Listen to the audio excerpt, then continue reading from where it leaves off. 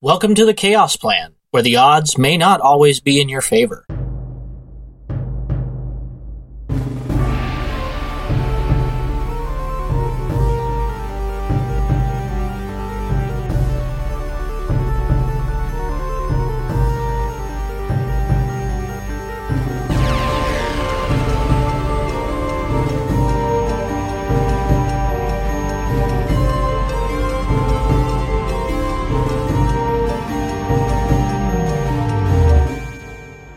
Thank you for listening to this introduction of the Chaos Plan. We will be doing these regularly as part of the Homebrew Review podcast. After we get a couple of these released, we will start just putting them in whenever we have a new person join in the group, and that could be anyone at any time. All it takes to join the game is to donate and be a part of our Patreon page. For $2 a month, you're guaranteed this style of game, as well as larger groups of 4 to 6 people, depending on how many people are able to record at whatever time we are going to. This will be done mostly over our Discord channel, which is another perk of our Patreon page. If you join for just $1, not only will you have access to all of the audio files there, but you can also listen to us live. We will be recording, like I said, on Discord, so just mute your mic and listen in on the fun.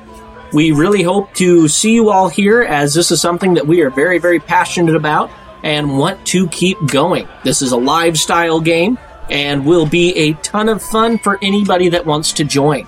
If you have friends and groups, all of you guys can donate and play as a group when you are able to. I will not be the only DM. I know you guys are probably getting tired of hearing me, so we will also have guest DMs running their own games in this in my world. So we hope to see you there. So this is Michael Holmes. I'm playing Klienenstern, the Locust Cosmic Sorcerer. This character is kind of a interesting idea. I've been playing around with the idea of running for a while. The Locust is a really unique race in that they are beings born of cosmic events. They get special abilities based on what events are the source of their birth. I'm utilizing the fusion birth, which is basically my character was supposed to be born as a star in a nebula, but through events that happened in his backstory, a faction of humans from the far distant future have been monitoring the galaxy looking for events similar to the circumstances of his birth, and taking any sentience that forms and either dispersing it or placing it in a vessel that's more appropriate rather than a body of cosmic power with a potential for untold destruction. So he basically spent the first few 100,000 years forming in a nebula, and then eventually was ripped from his cozy little cocoon and put in a box on a shelf until a body could be made for him. Because of the rough nature of his extraction, they ended up pulling some of the fusion energy that was forming him, and it became part of his being, which is where we get the Cosmic Sorcerer, which the version I'm playing is basically a rework of the 4E Cosmic Sorcerer for 5th edition, gaining some really interesting spell cantrips and spells that I'll be able to utilize within the character. The build is going to be mostly focused on thematic spells, the stuff that relates to him as a being of chaotic energy. So we'll be running a lot of bolts and rays, chaos bolt, of course, a little bit of protection spells, but for the most part, he's going to be focused on beating down bad guys. However, he is a very inquisitive entity, being forced into a new world like this through his rather interesting backstory, which we'll probably find out more about later. He's in a new world that he knows a little bit about because many of his formative years spent on the shelf and even growing into his new body, he studied a lot of turn of the current millennia geek culture, if you will. And so he's got a vague understanding of D&D, but that we'll probably try to play that off a little bit. but also, a lot of pop culture movies and everything. It's going to be the kind of references you would expect from out-of-character talk in character that I'm hoping to have a lot of fun with, especially considering Mike's character being basically Indiana Jones. Yeah. So I'm definitely looking forward to some of the character interactions I'll have, and Klein's main focus is going to be figuring out why he has magical abilities to begin with, how they're working in a world like this, and what he can do to utilize them to make a better life for himself and any of his friends. All right, awesome. So you messaged me a little bit about what you'd been doing in the previous weeks, being in a village on a small island near one of the float isles, outside of the Whirlwind's range, of course. And after having discovered this power, the villagers discovering this power, they send you to the local magus, who then references you on to the float isles, where the closest mages guild would be. So you would have a little bit of background knowledge to know that the trip going up to the float isles is not exactly the safest in the world, so they would definitely give you a little bit of forewarning about that. So you would be brought over on a ship that runs fairly regularly back and forth to where the float isles begin. It would be a man-made reef, maybe magically made as opposed to constructed by mundane means, but there would be a basic platform that rests right on the water level.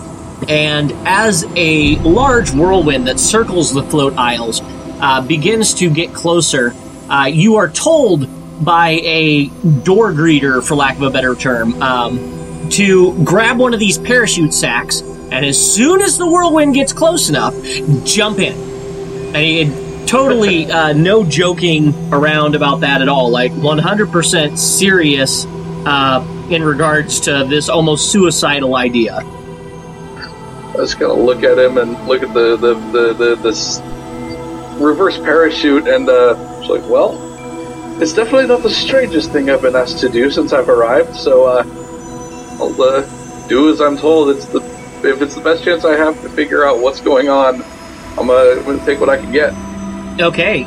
He kind of nods along and gets ready to enjoy this, because the first-timers are always the funniest to watch. And as the whirlwind gets closer, he shouts, "Now!" And you jump off into the air. Go ahead and give me a very basic either athletics or acrobatics, either strength or dex if you don't have them, to hold on to this parachute as it rockets you up into the air. Alrighty. That is a 10 for my acrobatics check. Okay, that was exactly what you needed. And so you are able to barely hang on to this reverse parachute as it rockets you up and up and up further into the air. And all of a sudden, after several seconds of being caught up in this whirlwind, you see the bottom of a mountain almost start rushing by you as you continue rocketing into the air. And it turns into a mountainous landscape with almost reverse effect. So rather than the point being at the top, the point starts at the bottom, and the snow continues to build on it as you get higher and higher until you finally start seeing nets around you. These nets are almost funneling you into this main area, and you start seeing warning script written on the side of the rock that tell you that you're almost to the top. Get ready to hit this net to be caught by it. And after just a couple more seconds of that, you slam into this almost net of really thick rope, but net-type structure. And you see about 10 feet in front of you another door greeter, basically, that tells you to grab onto the rope and continue on through. And he's just kind of doing it very flight attendant-y. You know, hold on to your parachute, one hand in front of the other, slowly work your way to the edge here, you know, and gets kind of a net ready to catch you should you begin to fall. So I'm assuming you just very quickly, you know, scramble off of this, being as this is kind of weird enough. You've been flying as a cosmic being before, but not in this way. This is not how flying works. What are you doing? Exactly. So you climb across that rope structure, and you get down to ground level again. You see all sorts of people milling about, and many of them are watching and chuckling, and you get a couple of pats on the back and good-natured chuckling as they see your wide eyes from landing. There happens to be an advertiser of the local tavern that hands you a ticket for one free drink at this tavern, and they say they hand them out to all the people that come up there, because after you take that ride, you definitely need a drink, and there's no better place to drink than in the Flying Halfling. Oh, I will graciously accept the ticket and make a note to probably check it out after I visited the guild, because that is my primary reason for coming here. All right. You make your way towards the town, and as you can see, it is a very large, opulent-looking city, very, very regal. And it's, even though it's still daylight, it's starting to get to that twilight point. Since the float isles are so far above the actual surface and the horizon, the sun, quote-unquote, sets before the rest of the outside area, or before the rest of the world, basically. And it creates a very delayed twilight, as the sun that is no longer above the horizon of the isles is still reflecting off of the ocean below you. So it's a really strange, shadowy twilight. And all of the roofs of the buildings in front of you seem to have a glow to them. It's a very interesting looking material, and you're not quite sure what it is, but you feel almost a familiarity of this color, of this glow, almost like that of your magic. And you are able to make your way into the town in front of you. With very little direction, you are able to eventually find the Mages Guild. Everything is pretty much built around a central keep. You would be in the town of Atmos, which is one of the great houses, basically established this town back when it was still on the ocean floor as a normal island would be. And so there is a very much centralized feel to it. So, the center of town where the great house would be where any other great building is. So you make your way there. Would you do any kind of looking around, any kind of listening in, or anything like that? Or would you just make a straight line for the Mages Guild and do everything else second? I'm really excited to be on the trail to finding out what exactly may be going on with me. So honestly, as inquisitive as I normally would be, that's all going to be secondary to what is essentially my ultimate goal. So I would be, beelining it straight for the guild. Okay, and what is your passive perception? It is 9. Woo! I like it. All right, so then you hear absolutely nothing but the jumble of the crowd. Spending so much of your time in a lab with very controlled noise levels and everything else, it would have been kind of hard to pick out so many different voices, especially since you're just getting used to having the senses of a normal person, essentially. And this is your first major town experience. So you are able to get to the Mages Guild.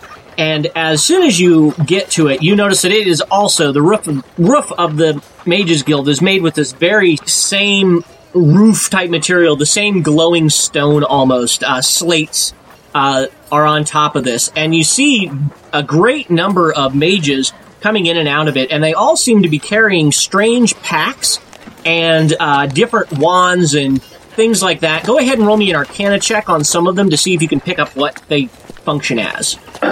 That is a 4.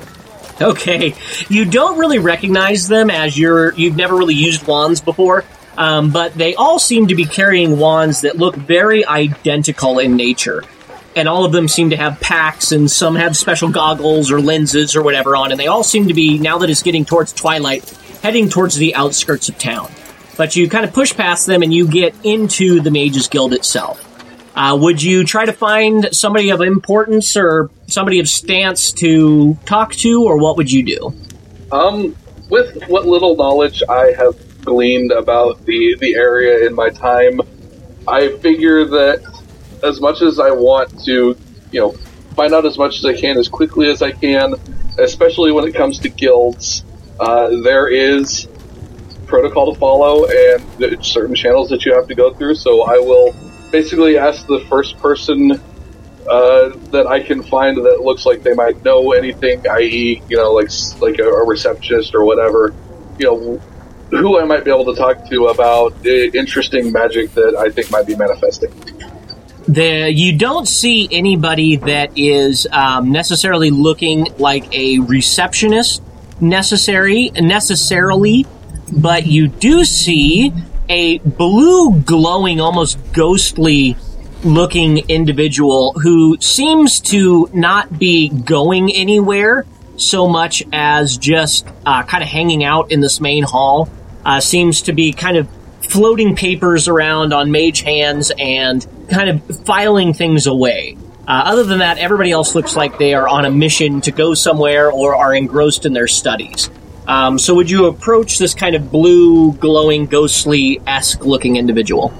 He looks like he's probably the kind of individual that I'm looking for, so yes, I would walk up to him and just explain, and give him my name, tell him I am, air quotes, from one of the islands just outside of the Everstorm, and I feel like something strange is happening to me, magically speaking, but I can't quite put a finger on it, and I can't seem to really control it. The only times it's happened has been completely at random. I haven't been able to manifest this at will, but I want to either be able to or figure out what it is that's actually going on, and I have no idea what's going on. Oh, dear Lord, please help me. Okay.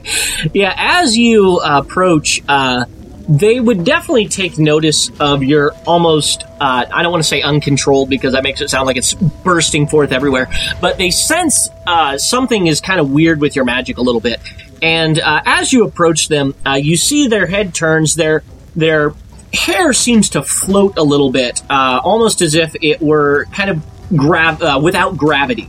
And they have dark circles under their eyes, and their very gaunt face, and their skin glows almost a little bit with a kind of a pale blue light. And they kind of push a mage hand, this one visible as opposed to an invisible hand, kind of put a hand out and gesture you to stop. When they speak, their voice is very spectral in nature, almost what you'd picture a ghost to be speaking as. The person says, "Halt, just a moment.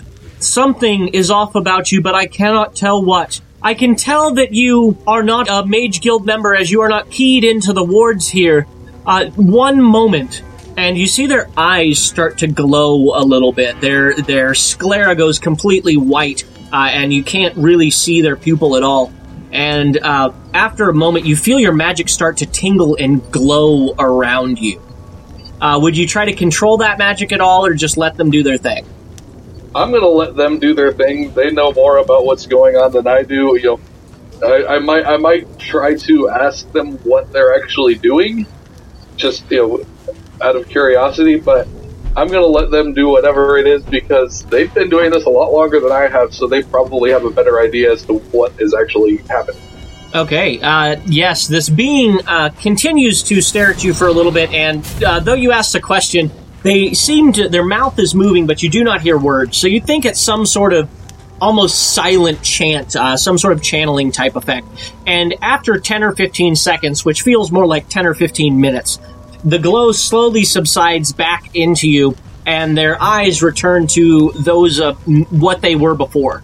They introduce themselves as Alias, which you find kind of funny because you know what an alias is, but they call themselves that, introduce themselves as that, and tell you that they are basically the messenger of the tower. They are the one that would be able to direct you where you are going. They can see that you have magic, so you won't be left here in the waiting room, for lack of a better term, as only those with magic are able to access other areas of the tower. But since you are not a member, you will have to be escorted anywhere you would like to go, but they would be more than happy to direct you to where that is if you tell them the nature of your visit here. I'll just reiterate my original statements about having weird magic, and please help me, and if everything works out, I might be interested in joining the guild, for knowledge is power. Okay, yeah, I totally forgot. You already said that. Yep, sorry. So, no, you're fine. So, the ethereal pulls a piece of cloth out from one of the pockets of their robes and kind of tosses it into the air where it begins to float. And they say, follow the... I'm going to call it a handkerchief just for fun. Follow the handkerchief and it will lead you into where the teachers are, and they can maybe discover what is going on with you. And so it immediately begins floating off to one of the many doors in this tower. And when I say many doors, I mean there are dozens of doors that line the circular chamber. The only major one would be the one that you entered, that is a very large arching double door that you could roll a cart through without any problems. Every other door in this place seems to, as you walk towards it, almost expand in size to what the size of the main door was. Almost as if space is being shifted as you walk through this tower. So you go up to the door that the handkerchief goes to, and it opens without any kind of pushing. And as you enter into this next room, it is even larger than the chamber that you were in, which is impossible because this is a tower, and there's no way that the space could fit within this space. But it continues leading down, and you see another chamber full of different doors. Each one has its own symbol on it. You would recognize many of them simply I'm assuming you're proficient in Arcana? I am actually not. Oh, you're not? Okay, then make me an intelligence check. That is an 8.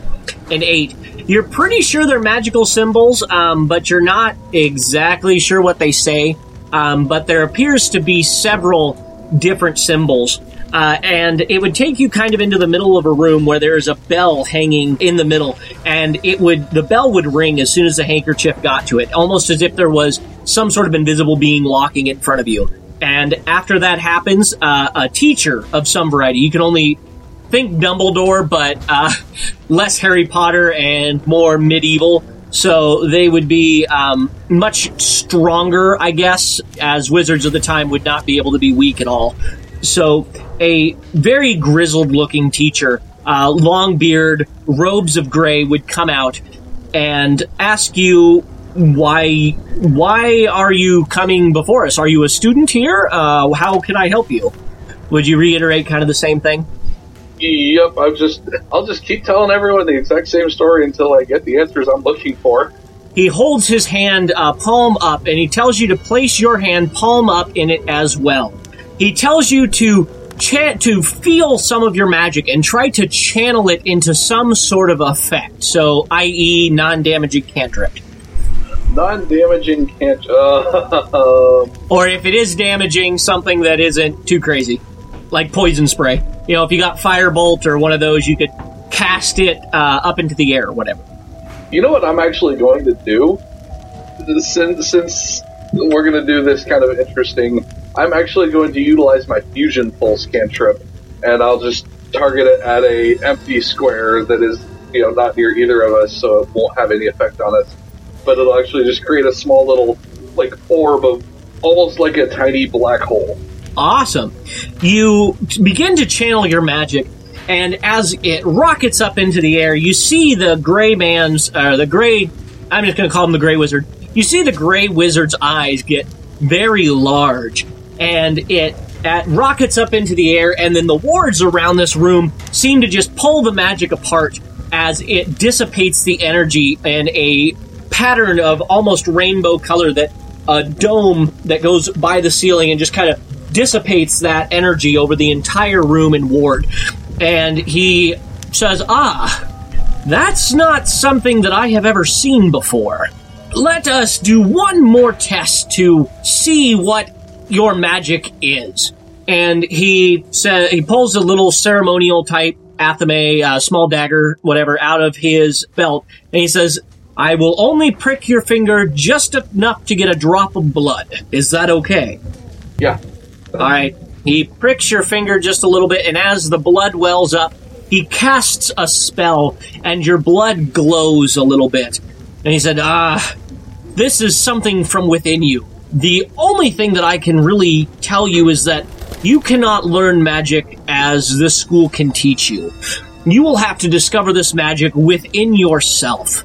The best way you can do that is to take one of these chambers, and he points to a number that all have an identical symbol on them that appears to be almost what you would think of as an analog clock, one that has the hands on it, kind of a clock shape. The only way you will really be able to discover the power within yourself is if you have the time to experiment with your magic on your own. There are materials within these spell chambers that you can use to help draw that out. That is all the more advice I can give. And he would just kind of wait to see what you would respond with, or if you would just go to the doors. I will thank him and ask him if he has any advice on how I can accomplish this. I mean, it's not like it's kind of one of those. This is all very new to me, and I was actually surprised that I was able to utilize that spell that I did. Do you have any advice on just how I might be able to tap into that power and help guide it? He would look introspective for a while, and he would say, I am a magus of learning. I have discovered my magic through the use of incantations and tones. There are also those who get their magic from some sort of outside being or power that grants them that ability. Since your magic comes from within you, the only advice I can give to you is to dig within yourself and reproduce the effect that you just did here, and continue to just push those effects and discover all the ways that you can shape it. Because your magic is actually within your body and blood itself, you will have a control and manipulation of the energies there that no other magus can hope to accomplish. You would know that you would kind of determine at this point that magus would be the term for non-divine spellcasters of any kind. So he would say that would be the best way. He would also say that you can take as much time as you like, for within these chambers, time moves differently. Once you pass through those doors and the door is sealed, it will remain sealed for what on the outside here would be 1 hour. On the inside would be 1 day. I will thank him for his advice and kind of tentatively move towards one of the doors and just as a kind of as a reflex, just kind of knock on it. You knock on the door and you think you see a flash out of the corner of your eye as an illusion is dispelled, and it's actually a police box. And no, not going there. You I would have bought it. I would have rolled with it. Exactly, yeah. No, but you knock on the door and nothing special happens. It is a very solid door. It's not made of wood, not made of stone, maybe petrified wood or some sort of magically created material. You're not exactly sure, but this is definitely a strange door. I guess there's a knob, I'll just turn it and push or pull whichever direction. I'll probably try to push it over first. Yeah, you push it and then you read the words pull on the side of it, but you push it again just to be sure. Now you are able to very easily enter the room, and it closes behind you, and you can see in common language, since pretty much everybody speaks common, you can read the instructions for how to seal the door. You see that there is a vial of potion sitting on a stand right next to it, and you just kind of smear some of this potion on the seams of the door, and it will seal for you. I'm assuming you do so? Yep. All right, you seal the door off, and there's a faint click and almost a pop, like you're going high in elevation, you have to pop your ears. And basically, you see in front of you a very large, in D&D terms, meta, as your character would have some knowledge, a wizard's laboratory. So you see a very large open room with a spell circle in the middle of it, tomes on the walls, potion vials, alchemy kits, basically everything that you would see in a very stereotypical wizard's lab. The only thing that is different is that there is an open archway into what you may meta have knowledge of. Think Dragon Ball Z with the open, the chamber there, which is... Time chamber? Exactly, yes, just white as far as you can see. But this would be more in, rather than 360 degrees, this would be more of there's a small platform that you stand on, and everything else around you is just white. You can't actually step out for an infinite number of miles, Okay. So, once I've kind of gathered in my surroundings, I'll just probably start off, take a deep breath, sit down cross-legged. I'll actually, because this feels very hyperbolic time chambery to me, I'll probably spend the first, 5, 6, 10 minutes just breathing and meditating and trying to get a feel for what's going on inside of me before I start to do anything. All right, yeah. As you turn introspective, you feel the magic very much like it was when you were still a celestial body, basically. You feel the vastness of it. You feel the limitless potential of it. But you also feel that even though that power could be limitless, if you truly turned it loose, you can tell that because you are now a body of flesh, that if you... Or are you flesh, or are you kind of a hybrid like the Arcanatron? It is, for the sense of what is actually going on, it is flesh. It's just very oddly colored and was grown, but it's still squishy fleshy. Gotcha. So you would know that because you are a creature of flesh, that if you were to turn this magic loose 100%, it would 100% destroy your body and likely everything around you. And when I say everything around you, I mean the limitlessness of everything. You would return all of that energy of a celestial body in this tiny little space. So you are able to, through a ton of meditation and introspection, slowly start drawing out effects.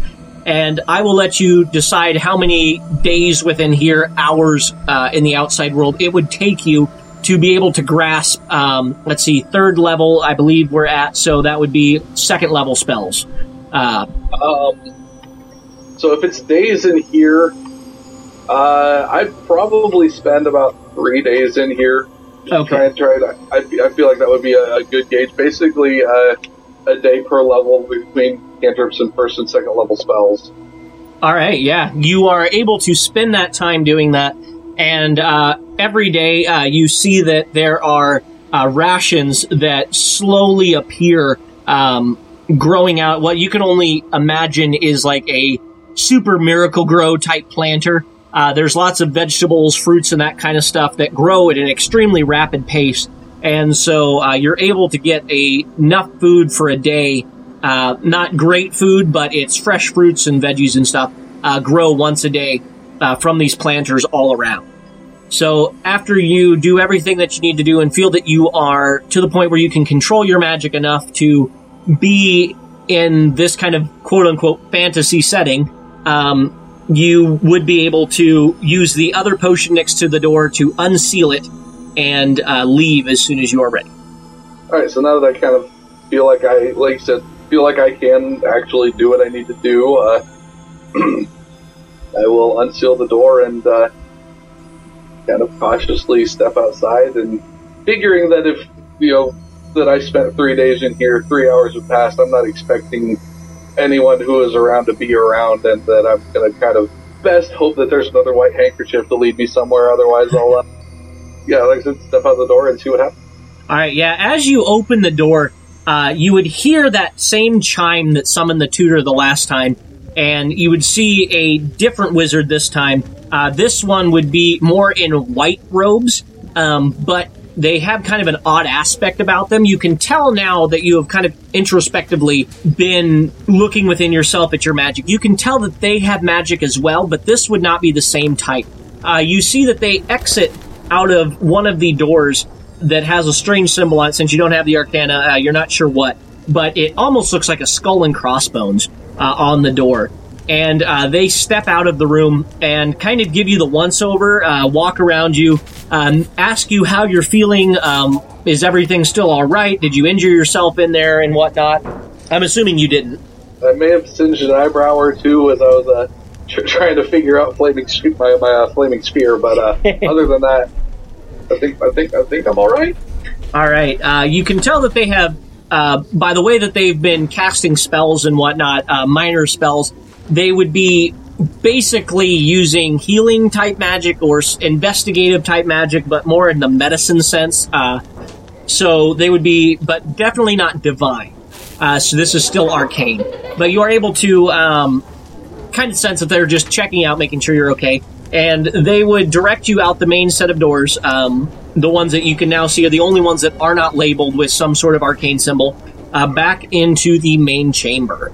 Would you find that same ethereal? Probably, since I'll probably be drawn to individuals that I recognize that were useful or helpful. I'll probably go, excuse me? Hello? They would turn around and, oh, that didn't take you very long. Were you able to find what you were looking for? I found the beginnings of what I'm looking for. Then is there anything else I can assist you with? I feel like I might ask them about potentially joining the guild. Okay, yeah, they would say that you would need to return in the morning, as it is now, since 3 hours has passed and it was dusk, it would be getting on to, we'll call it about 9, 10 o'clock. So those kind of, I don't want to say office functions, but basically those kind of office-type functions are no longer available right now. But they do tell you that there are several nice inns in town. There's also plenty of stalls to explore for food.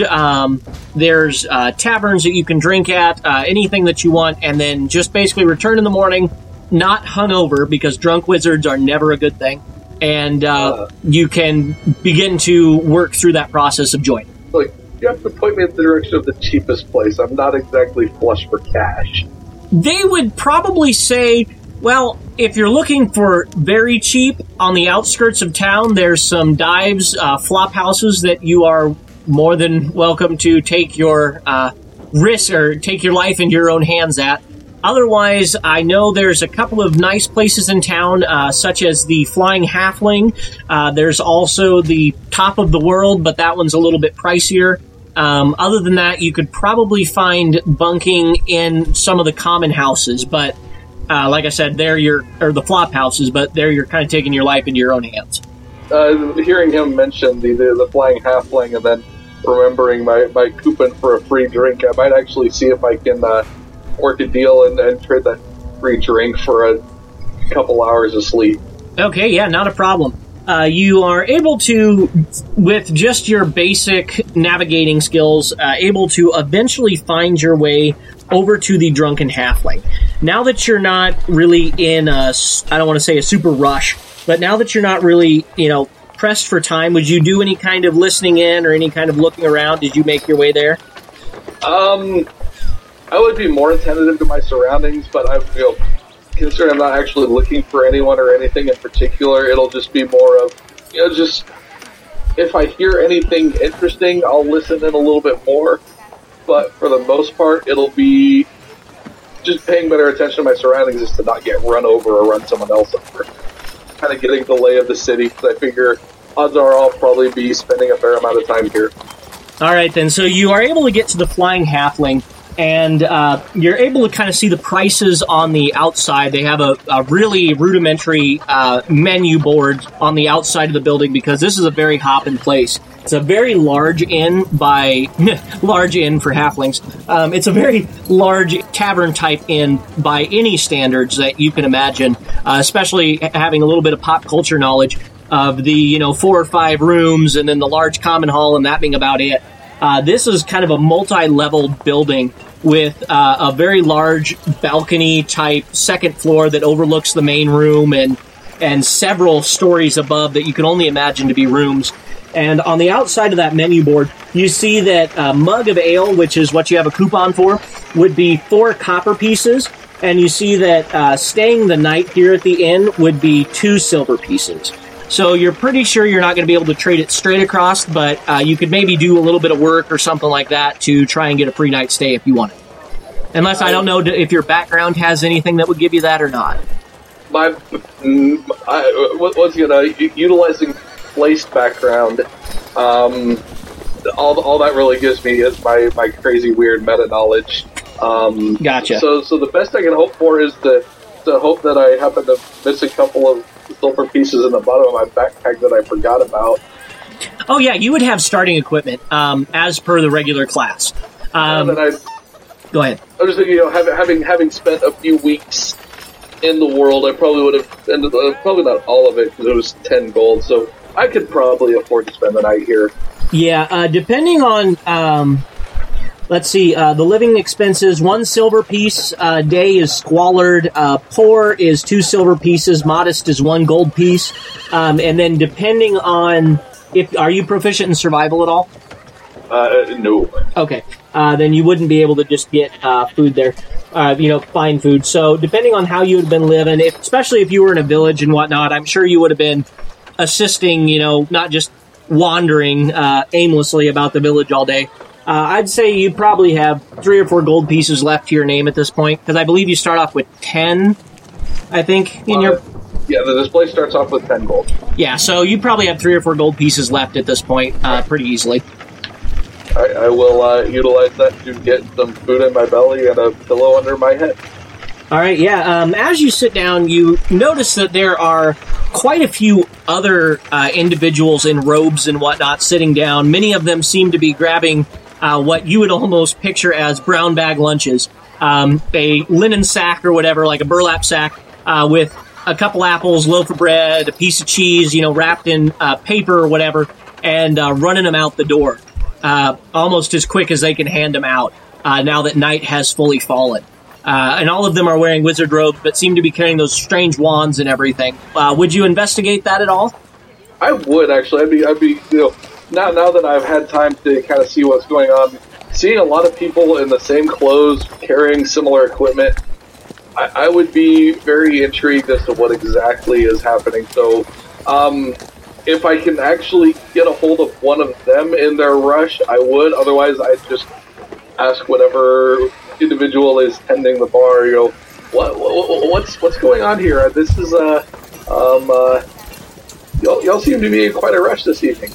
So you're able to kind of barely glean a little bit just from sitting near, because I'm assuming you would have gotten food and stuff first and arranged. Yep. And after noticing this trend of people, you would definitely all get that they're going somewhere and that this isn't a new thing, because you can see they've got I don't want to say temporary help, but they've got almost like the innkeeper's kids or whatever, bagging these lunches as quickly as they can, passing them out. No matter how many they pass out, more get taken. So you're able to, after you finish off your mug of ale and your food for the night, you're able to talk to the bartender, and he would say, "Oh, those crazy mages, they'll always be going out onto the outside and looking for these shiny stones. I know you saw the ones on top of the roof, the ones that make the roof glow like a rainbow. Those are the stones that they're looking for. I guess they fall sometimes from the sky and crash into the aisles here, being as we're the highest up." That interests me, considering the nature of my arrival. Yeah, that seems like a curious bit of possible serendipity, so I want to learn more about these rainbow things. All right. You kind of follow I'm assuming you just kind of get your key or whatever for the night and then tell them you'll be back later and follow these mages out, correct? Yes. All right, yeah. Are you going to try and talk to any of them as you're walking, or just kind of watch what they're doing? If any of them are willing to talk, I will ask them what exactly is happening here. Yeah, they say that they're basically a couple, 2 or 3 of them group up and then split off, and they each go their separate ways. But through lots of little interactions, just asking them what's going on, you're able to figure out that these stones are extremely potent magically, and that this entire float aisle is basically peppered with these, almost meteor style, with these stones that are causing it to float. And so that's why the towers and the buildings are able to stretch as high as they are, is because the roofs actually weigh less than what they have a negative weight. So they are fastened onto the top of these very large towers and help take some of that structural weight off. They're also being used to create almost flying fortresses, flying wizard towers. They get used in airships, which is a brand new technology. They look like giant boats almost, but they fly through the air. And all of these kind of things. So they're extremely valuable and extremely magically potent. And that this is one of the best places to find them, because for some reason they believe it has something to do with the elemental nature of the island, having an affinity for the wind, and these stones having those basic fly, levitate type properties, that they are almost attracted to this island, because once they hit the water in the ocean below, they tend to disintegrate because of the magic around the island. Maybe that's what fuels the whirlwinds. It's all theory right now. But if they hit the island itself, they are still viable for a short amount of time before they lose their power. But if a wizard or a mage is able to get a hold of them, they can entrap that by etching runes on these stones. That sounds interesting. I want to see how this all pans out. Okay, yeah, so you follow them out. Many of them have these strange goggles on, and they explain that they kind of like night vision. So since these rocks that fall from space glow a little bit as they come through, it lights up like a beacon with these goggles. They can see that, and they can detect what is, like, they can see the school of magic with them, almost like detect magic a little bit, to make sure that they're the real rainbow stones and not just, debris that's been thrown up by the whirlwinds, because that's a fairly common thing too. So you follow them out, you kind of check what they're doing, and those wands all have the exact same runes carved on them, and they explain to you that the wand is what etches the rune. It's a single-use item. When you touch the rock with it and you speak the command word, these runes that trap the energy of the stone within it activate and seal the stone. So they would give you a spare wand and say, if you find one, just let us know, and we'll take it to the Mages Guild. We can all get credit that way. So they're a little bit, I don't want to say trying to trick the newbie, but you kind of get a sense that they're trying to split the profits and increase their chances of getting a little bit off of these. It's understandable. He's talking about all these things fallish, like, should I be wearing a hard hat? They say your chances of getting struck, while it's not unknown, it's not you'll have warning. This isn't something that is going to just hit you like a lightning strike, or like a lightning bolt spell, or whatever. You'll have some time to see it falling towards you and know what's going to happen. Roger that. Carry on. All right. So they kind of take you out into where this large open field, for lack of a better term. There isn't a ton of vegetation that grows up here because it doesn't receive near the rainfall or anything like that, and it is very much windswept. It is, for Nebraska joke, if the wind ever stopped blowing, everybody would fall over because they're constantly leaning into the wind. That's kind of what it's like here. Very windswept landscape. So you're able to kind of find a sheltered spot behind a boulder, and you're watching and waiting, and they swear that they saw a streak over on the other side of this small ridge, so they'll be right back. You wait here and keep an eye out and see if another one shows up. Considering I don't want to get caught up in all of their massive bodies anyway, I'd actually be okay with just hanging back and watching this chaos unfold. All right, go ahead then and give me a perception or an arcana check. And this one you can actually add your spellcasting modifier if you would like to spot or notice this. Just a straight arcana check is a 20 for me. A 20? Awesome. Natural 20 then? It was not, but gotcha. I have +2 to intelligence, so yay. Okay, yeah, and then with your spellcasting modifier on top of that, that puts you well above the threshold that you needed to sense this item. As you are a cosmic sorcerer, and you draw your energy from the cosmos, you are able to sense that buried within this rock that you're kind of taking shelter from is one of these stones. You can feel its power, and whether it hit during the day or whether it's been here forever, you don't know, but you can sense that there's a stone inside this rock that you are touching. And it's a fairly brittle rock. I don't want to call it lava rock, but kind of like that, where it wouldn't take a whole lot, you don't think, to break it. So I'll take the quarterstaff that I carry around more as a walking stick than anything, and just give the rock a whack. Yeah, you're able to use the end of it to kind of, there's small little pits and breaks in it. You're able to, hit it enough, pry it apart enough that you find a glowing stone within the center of it. And this one is very much like what you saw in the other stones, as far as like the roofs when you got closer, and they would have had small little pebbles, like thumb-sized pebbles of the stone, as an example that they showed you. But this one is easily the size of your balled fist, and it has a different feel to it, a very familiar feel to it. Would you try to pry it out? I would be very careful. Actually, I am proficient with jewelers and tinker's tools, so might I be able to use those to kind of get it finagled out of there without causing too much damage to the stone itself? Yes, very easily. Go ahead and roll me a check just to be sure, but it's only going to be a DC of 12. You would add your proficiency and intelligence. Or dexterity. Exactly a 12. Exactly a 12. All right, you are able to pry this stone out using your jeweler's hammer, like in that movie, I think Shawshank Redemption, isn't it? Probably. Yeah, where you the little jeweler's hammer to chip away at the stone enough to pry it loose, and you are able to grab this stone out, and as your hand makes contact with it, you feel that this came from where you came from. You have a kinship to this stone, and its magic floods into you, and you almost feel like you have access to some of that magic. Would you use that wand to seal the stone, or would you try to put that energy in there and seal that energy in there yourself?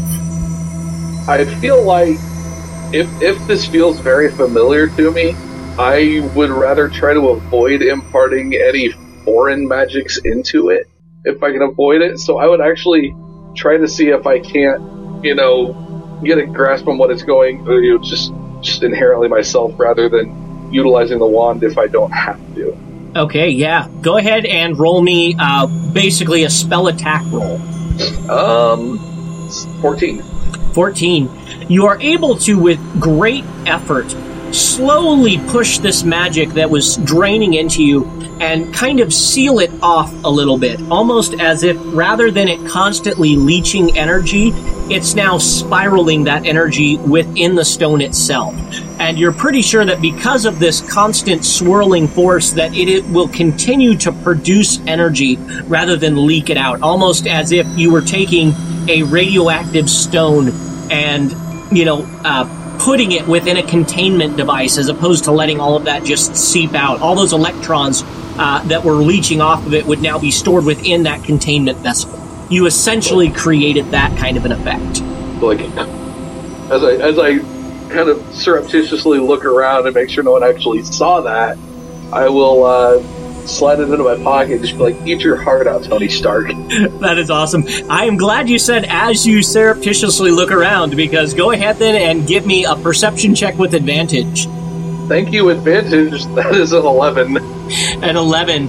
You are just able to, out of the corner of your eye, you see a flash of frosty almost energy, a bolt of ice, and you dodge out of the way as it strikes the rock next to you. Go ahead and roll me initiative. That is a 15. All right, that is a lot higher than the 7 I rolled. So you will go first. You see 3 cloaked figures. Not necessarily wizards' robes, but definitely hooded, cloaked figures charging towards you right now. The first one let off a bolt of icy energy. Like, that was unnecessary, good sir, and I would prefer that you would not do that again. But if it's a fight you want, it's a fight you'll get.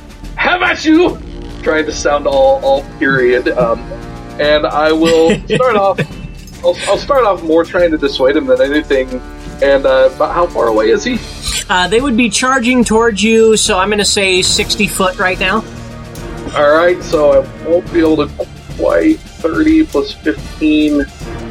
I won't be able to quite get in range for what I want to do initially, so I will move into range and hit him with a frostbite. Alright. Saving throw on that, or is that an attack roll? It is a saving throw. A Constitution save. Alright, that is a grand total of 2 with my +0. Alright, so they will take 1d6 cold damage. So it'll be 4 cold. And I'm trying to remember if there are any other... And they have disadvantage on the next weapon attack roll they make before the end of their next turn. Alright then. And that's just one of them or all 3? That's just single target. All right. And would you have attacked the one that shot the bolt at you? If I knew which one it was, yes. Otherwise, I would have just thrown it at the first one that I saw. All right. You see, as that frostbite hits them, the icy frost begins to creep up their body, and they shiver a little bit, but they don't seem to be terribly dissuaded by that. And you notice that they begin to coalesce, all three of them kind of at once, begin to coalesce this frosty, almost ball of ice in their hands.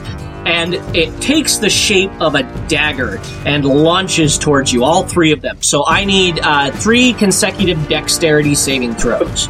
This is going to hurt, Bob. Yes, it is. That's a failure. Okay. That is also a failure. Okay. And I think a 21 will save. Yes, a 21 will definitely save. But a 7 and an 8 will not. All right. As these almost daggers of ice stab into you, you feel frozen to your core. So your movement speed will be reduced by 10 feet, and you will be taking, 15 points of damage. Oh, that's that. All right, Nate, go ahead. I feel like I'm very much out of my element here. They would continue to have run forward, so they would now be 30 feet away from you. 30 feet away.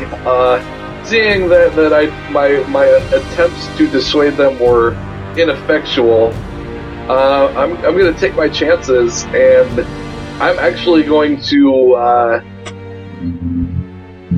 utilize the. I'm gonna run. Okay. So basically run 20 feet away and then dash for another 20 feet and try to get into town and maybe hopefully lose them in the crowds. Okay. Would you be yelling for help or anything along the way? If there's anyone that I can see that looks like they might be able to help me, I might just like, can I get a hand here? Okay, as you continue running, you do see that there's another guy in goggles just coming over a crest, and you kind of wave and shout his direction as you recognize the robes of an actual wizard rather than these people that are pretending to be, essentially. And you wave him over, and his eyes get a little bit big and his mouth drops open as he recognizes these three, not necessarily them as individuals, but recognizes what they are trying to do. And he would level a wand towards them and fire off a bolt of fiery energy at the lead one. That will definitely hit, 16 plus whatever his modifier is. And one of the 3 individuals goes down, falling to the ground in a heap. It is back onto your turn. Okay, Oh, wait, you just ran and then shouted, and then the guy helped you, so it would be their turn. Yep. Spotting the new threat, they would definitely be a little bit apprehensive about that. So they are going to both cast the same spell, and basically shimmering magical energy envelops their body, kind of encircles them. Then we move on to your turn. Okay, I am not liking where that went. I am very, very close to being downed, but now that I have someone who can potentially help me out in this foray, I might, as I pull up to him, turn around, and let's see. I gotta remember I actually get some bonuses for being in the face of the stars. I think we are going to hit him with Guiding Bolt. All right. That is a 24 to hit. Yes, that very much hits the one. All right, and so that'll be. I should have cast that at a higher level, but I didn't. 6, 7, 8, 9, 10, 11, 12 radiant damage to him, and the next attack roll against him has advantage. And actually, that was enough to bring him down. He collapses to the ground. Having a 0 in Constitution doesn't help in the hit point department. No. All right. So then there's just the one remaining, and the mage that now has approached you casts another spell, and this time the ground around this other enemy, or this man that is pursuing you, the ground around him almost reaches up and encircles his legs. He tries to break free, but fails, and is completely held in place now. We then move on to his turn. He will try to break free, and fails. It is your turn now. All right. Since I really don't want, I didn't want to end up in this fight if I could avoid it, but they gave me no choice. I'll first look at him and thank him for his help. I really feel like I don't want to kill him, but I don't want to have him following me anymore. He would say, he would say to you, "Don't worry, I can handle this one if you want to head back in." All right, I will thank him for his assistance and tell him I hope to see him at the Mages Guild as I sprint back towards the Flying Halfling Inn. As you continue on back towards town, you see large tendrils, for lack of a better term, of stone slowly enwrap this individual, creating almost, I don't want to say like a mummy, but almost like a wrapping around his hands and legs, keeping them from moving. And a silence spell is cast on him as well to keep him from casting. And you head back into town. Where would you go from this point? I would probably just be like hyper paranoid and kind of try to find the largest number of people possible and take a roundabout route back to eventually get back to my room at the inn. But they should try to make sure that there weren't any other goons that might have seen that happening and wondered what was going on and might want to question me. I just really want to get a good night's sleep safely. Okay, yeah, you are very easily able to. You would have come in and out of the main doors. There isn't really walls around here, but there is kind of a welcoming arch or whatever. You would have come through there, and right on the main drag is where your inn is located. So you would be very easily able to blend into the crowd and get back to your room without a problem. Would you then... I was like, and with that, Ezio Auditore, eat your heart out. All right. So then, I'm assuming you sleep the night and then head back to the Mages Guild in the morning? Yeah, two hit points is not what I want to go through the night with. So yeah, we're just gonna take a conk off and go to the Mages Guild. All right. As you get back in the morning, after you get done with breakfast and everything else, you head your way to the Mages Guild. Would you tell them about the stone at all, or would you just go to that same kind of front counter person, receptionist, whatever, and ask them about joining, or would you tell them about the stone or anything? I would probably want to wait until I don't... Being that it's already caused me this much trouble, I'd want to wait until I was in a more private setting before I asked anyone about the stone. So I think I would just focus more on joining and then maybe hopefully being able to talk to someone, like I said, in a more less likely to be overheard situation. Okay. You are able to then, as you get there, you are given a scroll of arcane lock, and told basically to go into the ceremonial type chambers or whatever, wherever this whole ceremony would take place in order to join the guild. They would basically give you a scroll of arcane lock, and they would tell you to change and everything, and there will be robes in here. So you would go to change and leave all of your possessions, including the stone. As they say, take nothing but these robes with you. And you cast the arcane lock spell on this locker, for lack of a better term, where you're storing your goods. And you go into a very large open chamber. You go into this very large chamber that is dominated by a giant magic circle. And you see there are 13 chairs around this circle. There are 3 distinct colors of robes around you. There are red, black, and white. Yes, stealing this totally from Dragonlance. I am unashamed. But I love the idea of good, neutral, and evil magic. So you see that there are 13 chairs, 4 of each color, and then 1 of gray robes. The gray-robed individual in the center is a different gray-robed individual than who met you last time, but you can tell that they are in a position of power. They would be ones that would walk all of the avenues of magic as opposed to aligning themselves to one particular color. they would recite oaths with you, oaths to uphold the secrets and responsibilities of being a mage of the Mages Guild.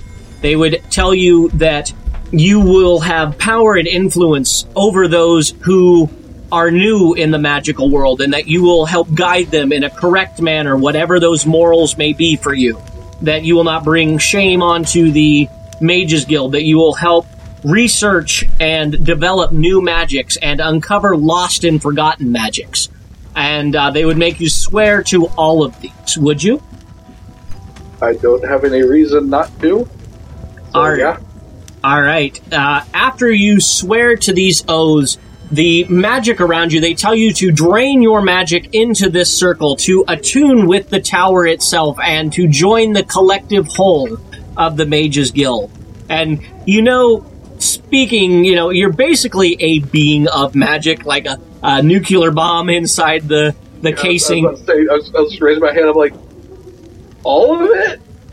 They would say to drain all of your spells into the circle, and they would cork their eyebrow a little bit, as normally the only speaking that is done is the oath swearing and then the occasional yes, Grand Wizard, no, Grand Wizard type of speak. But they tell you to drain all of your magical spells into the circle, not as magical spell effects, but by pushing magic through. I would do that in video. Make sure I don't accidentally blow up the world.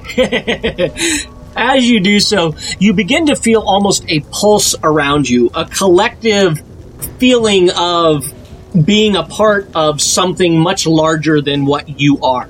You would be able to sense all the magic as swirling and tumultuous as that is, almost a whirlwind of magic, much like the whirlwind that carried you up, all around you as you pump your magic into this, and slowly it fades as you become a part of the words themselves. Obviously, you'd still have access to your cantrips, but essentially all of your first and second level slots are gone at this point. Yay, I'm okay with that. All right. Then you are... Yes, you are a part of the Mages Guild. You wear currently robes of brown, which would be unaffiliated robes, as opposed to those that would be kind of a master of all or a certain allegiance. You could eventually swear to one of those allegiances, but for right now, all you would have is the brown robes of an apprentice, for lack of a better term. All right. Okay, where would you like to go from here, then? As being that I am just completely, mentally drained, I might just try to, but my brain is acting a lot like Clyde's is right now. I'll probably just try to get me some food and then another night's sleep, and then come back all bright-eyed and bushy-tailed in the morning to really start my research journey of awesome cosmic power.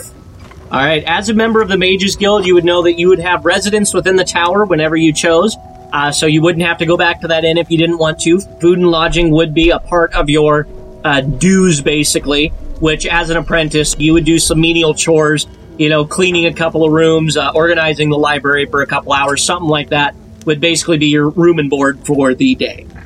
You know what? That's better than having to spend money on things, and as kind and generous as the folks at the Flying Halfling were, and I'll probably be more than happy to visit them in the future.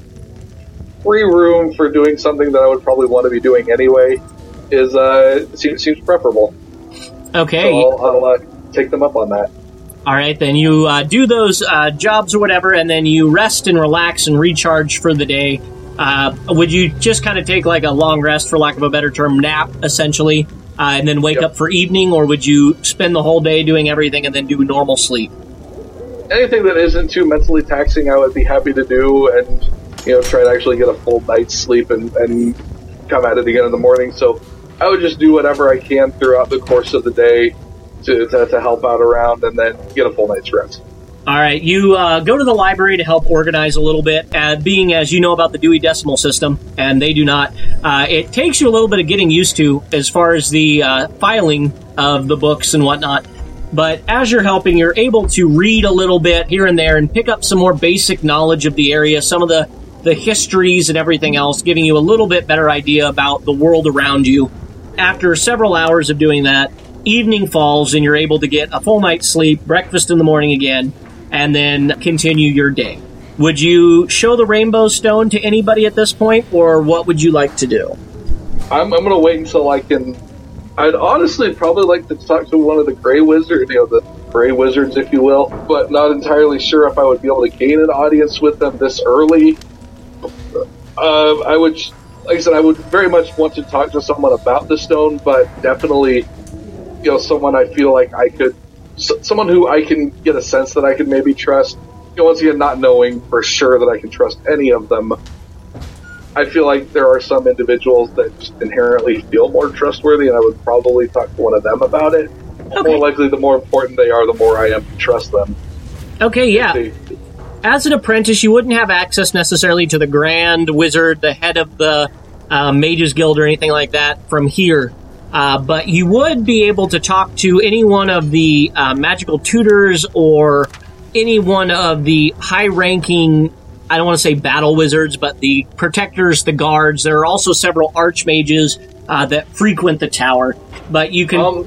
Is there any chance that I can find the first guy that I talked to the first time I showed up who actually pointed me to the hyperbolic time chamber? Yeah, you're able to, now that you're kind of keyed into the tower's wards, you're able to rudimentarily navigate this tower with kind of a holographic map in your mind almost. And you can tell that he is down in the same classroomy type area. And since you're a member of the Mages Guild, you now know what all those symbols on the doors mean. You can tell that they're for the different schools of magic, essentially. And then the time-looking ones were chronomancy, obviously. The white-robed one that came out earlier was necromancy, but the good side of it. And so you see this tutor come out of the abjuration door, and he would definitely be thrilled to see you in the brown robes of an apprentice and wonder if you're looking for an apprenticeship with him specifically or why you called him out. First of all, abjuration is probably not a magic that I'm going to be utilizing a whole lot, but I will thank him for his offer and tell him I will consider it. But I have a question about this, and I'll kind of look around, make sure that we're alone in the room, and I'll pull the stone out of my pocket, just kind of hold it in my hand, and what can you tell me about these? As you pull it out of your sleeve or wherever you're hiding it pouch, he immediately puts his hand on your hand and pushes it back into wherever you were hiding it and says, "We need to talk somewhere more private." And looks around also and goes into the abjuration door, holding it open for you. And there's a long hallway, and after some walking past different doors, you get to what you can only imagine is his office, and step inside. He then asks you where you got that and what is that seal on it, because that isn't anything that they do. What did you do to this? I'll tell him I found it embedded in a rock outside the night before last when I followed the stone hunters out into the fields outside of town, kind of curious as to what they were doing. As a couple of them had wandered off, I just kind of felt it in a rock that I was sitting on and managed to break the stone open and pull this out, and just kind of utilizing some of the teachings I learned from you, channeled some of my own personal magic into it to kind of stabilize it, if you will. Okay. Yeah, he would definitely be wide-eyed and believe you. You can feel there's almost a compulsion to speak the truth here. Not necessarily zone of truth, but definitely it would be harder for you to lie to him. But he definitely believes you, and he says this is not something that anybody has done since, at least at your level. Archwizards obviously are able to, but not a newbie, especially one that isn't learned in books, one that's your magic comes from within. That would be a nearly impossible task for you to accomplish. So he would definitely direct you to Port City to learn more about these, saying that this is beyond anything that we're capable of here, and he heard that somebody got attacked when one of these rogues was drug in. He would say that you're safest being in Port City away from here. Thank you for your time, good sir, and I hope that I think I'll take your advice and head to Port City, and hopefully I'll find myself back here one day to visit you all again. I've learned a lot from you all, and I really I thank you for your time and advice, and I wish you the very best and hope to see you again. Okay, yes, he would wish you the best of travels. He would give you the option of either teleporting through the crystal network straight there from here, but he said that may draw some attention as, an apprentice would not normally have access to it. Otherwise, he knows one of the airship pilots, for lack of a better term, and would kind of give you a voucher in order to get there that would be paid upon delivery, basically. The Mages Guild in Port City would pay after you arrived if you so chose to do that route instead.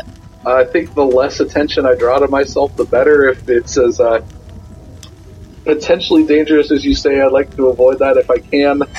So I'm still learning all of this, and I barely survived being attacked the other night, so if I can avoid a fight, I would really like to for now, so I think I will take you up on the offer of passage on the airship. All right, yeah, so then using the voucher that he gave you and promising to do some of the chores about the ship, helping to clean or whatever, helping to navigate, using your magics for whatever purpose, you are able to book passage onto Port City, and after a couple weeks' travel, you land safely in Port City. So this is where we will go ahead and stop for this session, and when we pick up, we will see what happens with your Rainbow Stone and the Mages Guild there. Splendid. All right, thank you very much, Micah. I will let you know when the next time we can record is. All right, that sounds awesome. Thank you very much, Bob. Thank you. See you later. You too. Bye. Thank you for listening to this introduction of the Chaos Plan. Hopefully, we will be very soon starting to record the full games, and once we do, they will be available for listening up on our Patreon account. We hope you really enjoyed it. I know this is a ton of fun for us here, and we are open to bringing in absolutely anybody that wants to. Just join our Patreon account, and we promise that you will be a part of the Chaos Plan game. You will get an intro mission like this, and then at least one group mission, and when scheduling works out with everybody, we can get multiple groups going, as this isn't going to be one continual storyline. This is going to be a series of one-shots that all meld together into an overarching idea and campaign. So if this is something that interests you, if there's a homebrew you really want to play, if there's a class, race, something that really resonates with you that you think would be a lot of fun to bring here, we encourage you to join the Patreon, put it up, and we will make it happen. You will also get a custom magic item that will grow with you throughout the campaign, and you can help use that item to shape the adventure in what you do. So if this is something that you feel interests you, please, please, please join our Patreon account, and we would be more than happy to get you on the show here. To do that, go to patreon.com/adventuringguild, and I hope to see you there.